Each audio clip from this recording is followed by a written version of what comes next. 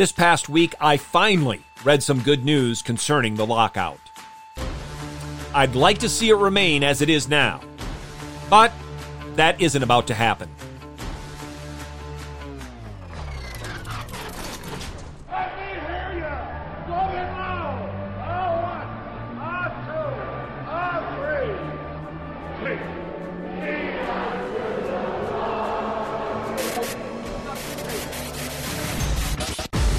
Welcome to In the Bullpen with Mark Dewey, sponsored by Developing Contenders Ministries.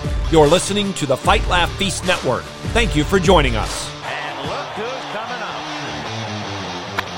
High fly ball into right field. She is gone. On Saturday, the players and owners met for another session of negotiations. The session lasted, from what I read, less than an hour. The owners made a counter-proposal to the players that the players were not at all impressed with.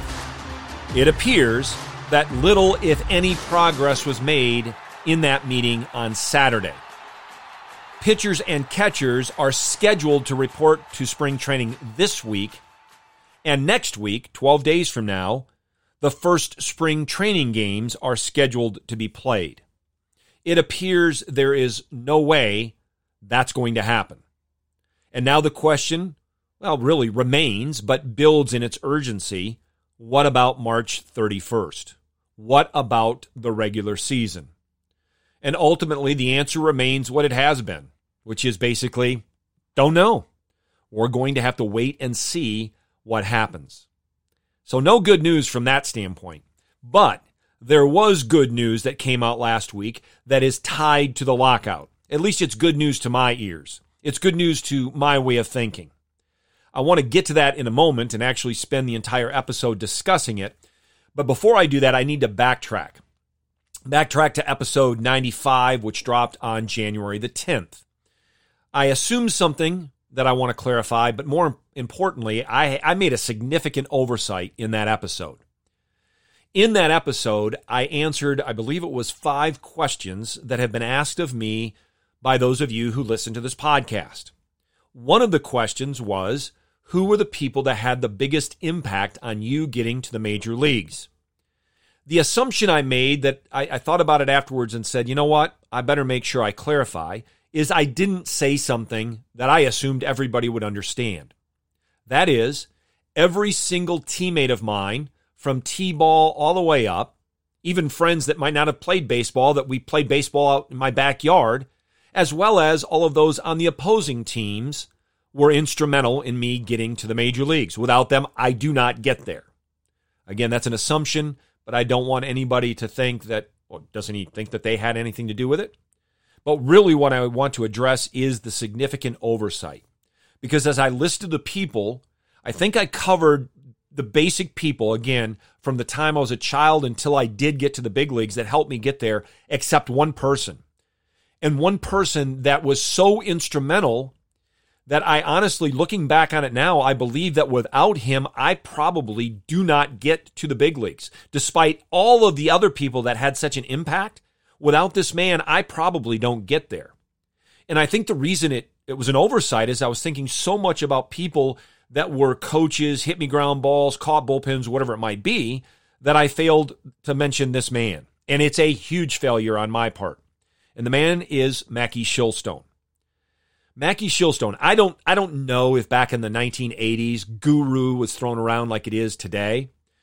But if it was, Mackey Shilstone would be undoubtedly a guru in the field of strength, conditioning, performance, preparation, nutrition. And I had heard of Mackey primarily because of his work back in the 80s with Ozzie Smith and Vince Coleman, both at that time players with the St. Louis Cardinals. And I'd heard about how he helped them get stronger and gain weight. And so I wanted to see Mackey. I wanted to learn from Mackey. And I had a friend who got me in contact with Mackey. And late in 1988, I think it was in November, I flew down from Michigan, from Jenison, where I was living at the time, to New Orleans, which is where Mackey lived, to see him. It was like a 2-day, maybe a 2.5-day thing. So I went down there to have him talk to me, listen to me, and then prescribe a program for me to gain weight. I had just finished my first full season in professional baseball, which is a very tiring season. And also, no matter who you are, unless you're gaining weight because of bad reasons, you're going to lose weight. I probably ended that season at 180 pounds, which was only a couple pounds less than I got drafted at, but nonetheless 180 pounds. And I had a goal of gaining weight. I don't recall for certain, but I think I wanted to get up to, say, 195. And so I went to see Mackey about that. And I used to keep track of everything at the time. I wrote down when I woke up, when I went to bed, what I ate, what my conditioning was, all of that. And so I meet Mackey the first day I get to New Orleans. He comes to the hotel room that I'm staying in, and he looks at all of this. And he looks up at me and he says, if you don't stop this, you will condition yourself out of the game of baseball. And then he went on to say, tomorrow we're going to run a series of tests, and they're going to show you these things.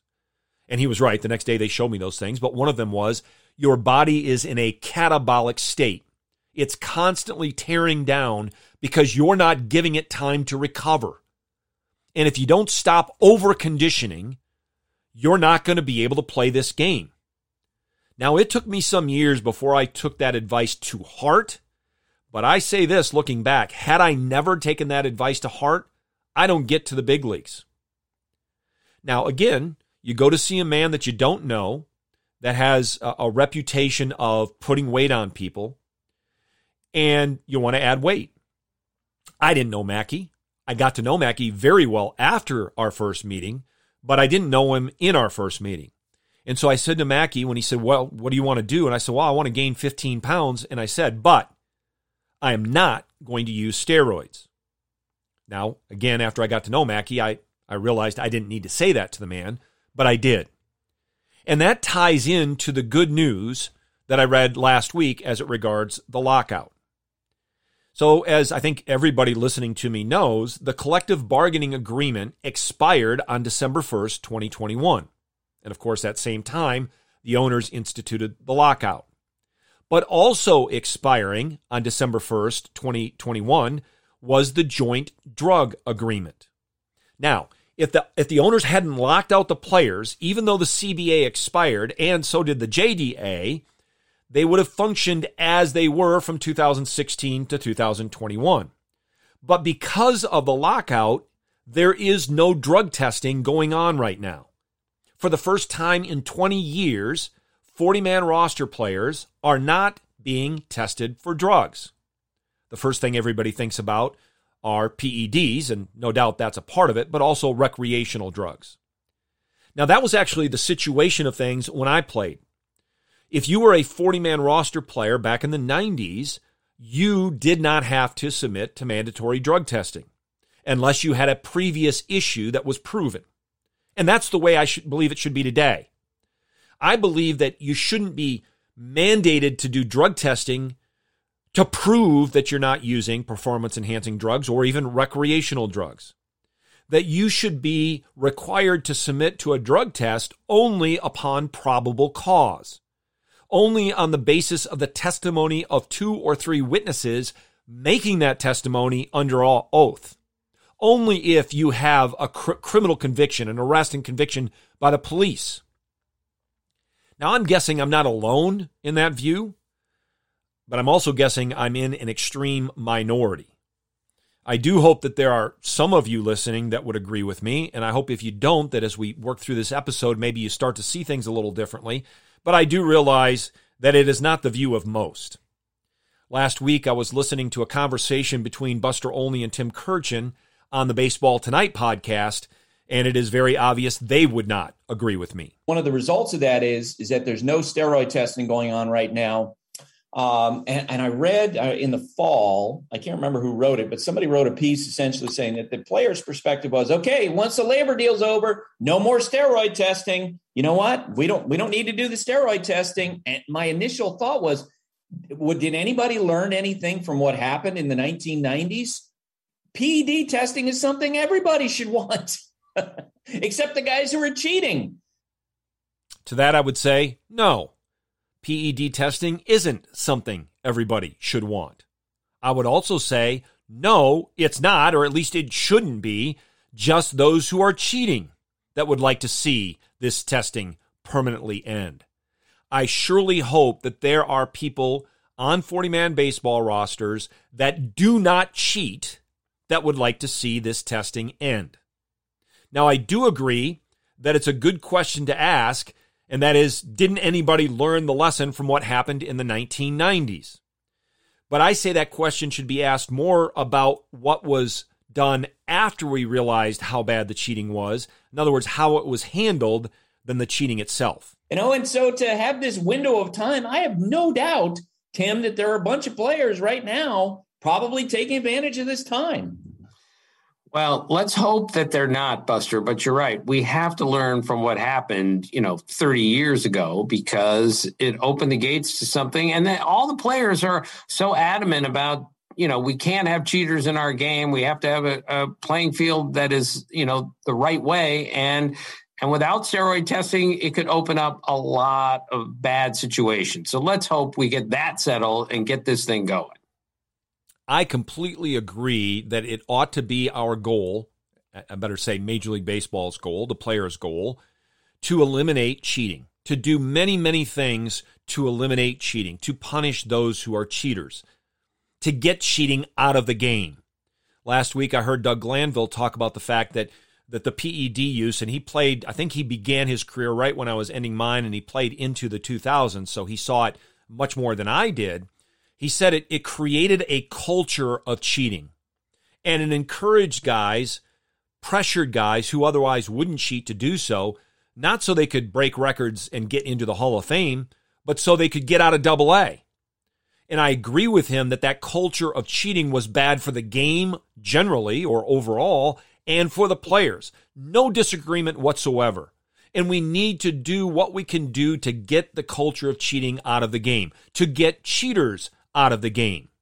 I just do not believe that one of the answers is mandatory drug testing. Again, that one of the answers is you are guilty until you are proven innocent because you do not fail a drug test. And I agree, as it was just mentioned, that not having drug testing can indeed open up a lot of bad situations. But I also believe that there are worse things that can come from having mandatory drug testing. Yeah, I can tell you this, is that in that 60-game season that we had, the pandemic season in 2020, because there were obviously other priorities, trying to get everybody through COVID testing and COVID protocol and getting people with that, there was a window of time, and I can't remember that, I think, was it 6 weeks or 2 months, in which there was no PED testing, and there was a lot of belief in the sport that there were players taking advantage of that. There were a handful of guys saying, you know what, they're not testing, I'm going to get juiced up. And that's why I wish that the two sides had been able to cooperate enough where they can say, okay, we don't have a labor agreement, but let's figure out something where we can continue the steroid testing, because that protects the clean players. That protects the interests of the clean players. That was one of the big lessons coming out of the 90s. So does it protect the interests of the clean players? Does it protect the clean players? I would say yes, with a caveat. Yes, in small ways it does. It does make it less likely that there will be those who cheat with PEDs. But from my perspective, it makes all players, those who are cheaters and those who are clean, much more vulnerable to far worse things than what the testing or the lack of testing would do. Right. And again, that's what we've heard is so many clean players stepping forward and, tearing into their own brethren who did this. And now there's a chance to keep everyone cleaner, certainly, and we're not taking advantage of that. No doubt, clean players are very upset. Again, Doug Glanville talks about it very articulately and does a good job expressing how upset he was in what was going on around him as he was a clean player. I get all of that. I also know that players have said, hey, listen, we can police ourselves. And they can. They have that ability. However, what we have to recognize is what happened in the 1990s and got worse from all accounts in the 2000s. What brought about mandatory drug testing was, at least in part, because very few people in the game, players, staff, Major League Baseball as an industry, Bud Selig, who was the commissioner at the time, they didn't want to deal with it in the 1990s. They didn't want to take care of it themselves. And I get it. It's hard. It's the hard way. Just think about Mike Fiers. It's the hard way. I get that. But they chose, instead of doing the hard thing, to willingly give up freedom and privacy for the easy way of, supposedly at least, catching the bad guys. And it is the easy way. I don't believe it's the right way, and I also believe it's very dangerous. A very dangerous way. I don't believe you ought to give up freedom and privacy and liberty for the sake of catching the bad guys. Now, I firmly believe this isn't in line even with the thought process of the founding fathers of our country. Think about the Fourth Amendment. The right of the people to be secure in their persons, houses, papers, and effects against unreasonable searches and seizures shall not be violated, and no warrants shall issue but upon probable cause, supported by oath or affirmation, and particularly describing the place to be searched and the persons or things to be seized. Now, I get it. The Fourth Amendment has to do with the government doing something. That's different, distinct from a collectively bargained agreement on something. However, it is not so distinct and separate that there's not an overlap. And even if I'm incorrect about the view of our founding fathers, not only with the civil government, but what they would see in the game of Major League Baseball, this process is definitely not in line with the will of our Heavenly Father. Now, to help me make this point, I'm going to phone a friend. I'm actually not going to call him right now, but I'm going to play 2 audio clips from Toby Sumpter, Pastor Sumpter. Sometime in the last week or 2, he released a catechism. It's really good. If you haven't listened to it, you need to. It's 50 questions and answers on the government. And in question and answer 38, Toby discusses the difference between preventative justice and punitive justice. 38. What is the difference between preventative and punitive justice? Preventative justice is the attempt by humanists to prevent crimes by limiting liberty through endless regulations, fines, and inspections, whereas biblical punitive justice leaves men free and only punishes where actual crimes have occurred. So there it is. Preventative is humanistic. And the goal is we're going to stop crimes, or to apply it to baseball, we're going to stop cheaters by limiting liberty through endless regulations, fines, and inspections, and remove inspections and insert in there drug testing. And then contrast that between punitive justice, which is biblical justice, which is based on God's revealed will and ways. That leaves men free. But it punishes crimes, in this case, again in baseball, cheaters that have occurred. And really, in any sphere of life, those are our options. Are we going to take the humanistic approach or the biblical approach? Now, a couple of questions and answers earlier, question and answer 36, Toby was talking about how it is that we determine whether laws are binding or not. 36. Are the civil laws of ancient Israel binding on all civil governments for all time? No. The specific laws of ancient Israel have expired with that nation state. However, those laws were based on the general equity of moral justice based on the eternal character of God. Since that eternal character cannot change, those common law principles are still binding on all nations for all time. So we have to have laws, if they're going to be binding, that are based upon these common law principles. And Toby is saying those are binding on all nations for all time, and they are based on the eternal, unchanging character of God. I realize Toby is talking about the civil government, but it is applicable to all forms of government. Whatever laws a household has, whatever laws a church has, whatever laws the civil government has, must be based on the eternal and unchanging character of God. And he reveals that to us in the scriptures. Now we have to ask ourselves the question, where do we put Major League Baseball in all of this? They're not a home, they're not a church, they're not a civil government. That is true. They still have governing authority, however, and I think they fit much more in the civil sphere than the other two. Matter of fact, I don't think they fit at all in home or church. And just consider this. Last week, it was announced that Trevor Bauer is not going to have charges pressed against him by the civil government in LA or LA County. Yet, Major League Baseball is continuing an investigation into his activity and has the right to levy fines, punishment, suspension, and the like. So they are functioning like a civil governing authority. And also consider this, that Major League Baseball didn't get to where it has been with the joint drug agreement only because of what happened in clubhouses and on the field in the 1990s and beyond, but because of a congressional hearing that took place in 2005, that took place before the House Committee on Government Reform. Back in March of 2005, there was an 11-hour hearing, and present were 10 Major League Baseball players, among them Mark McGwire, Sammy Sosa, Rafael Palmeiro, Jose Canseco, and Curt Schilling. Schilling was the one who was very outspoken against PED use. Also there, Bud Selig, the commissioner of baseball at the time, Don Fehr, the executive director of the Major League Baseball Players Association at that time, as well as Major League Baseball's labor negotiator, current commissioner, Rob Manfred. And these hearings were held so that our elected officials could put pressure on and threaten Major League Baseball as an industry to toughen up its policy on steroid use in the game. And it was basically you all take care of this or else. We will step in and we will take care of it ourselves.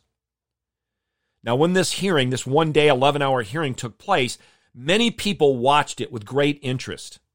And sadly, from my perspective, with great glee, as the House Committee dropped the hammer on Major League Baseball as an industry, and especially on those rich, famous, and greedy players. But I wasn't one of the ones watching it with glee.